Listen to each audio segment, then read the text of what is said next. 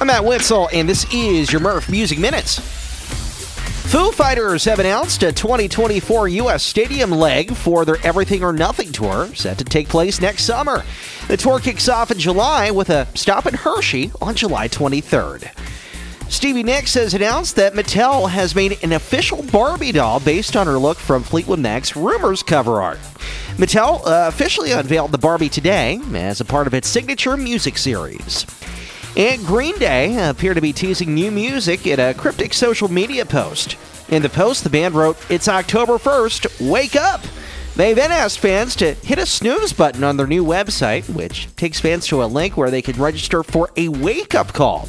The new project tease appears to be called The American Dream is Killing Me and could arrive on October 21st. I'm Matt Witzel, and this has been your Merf Music Minutes.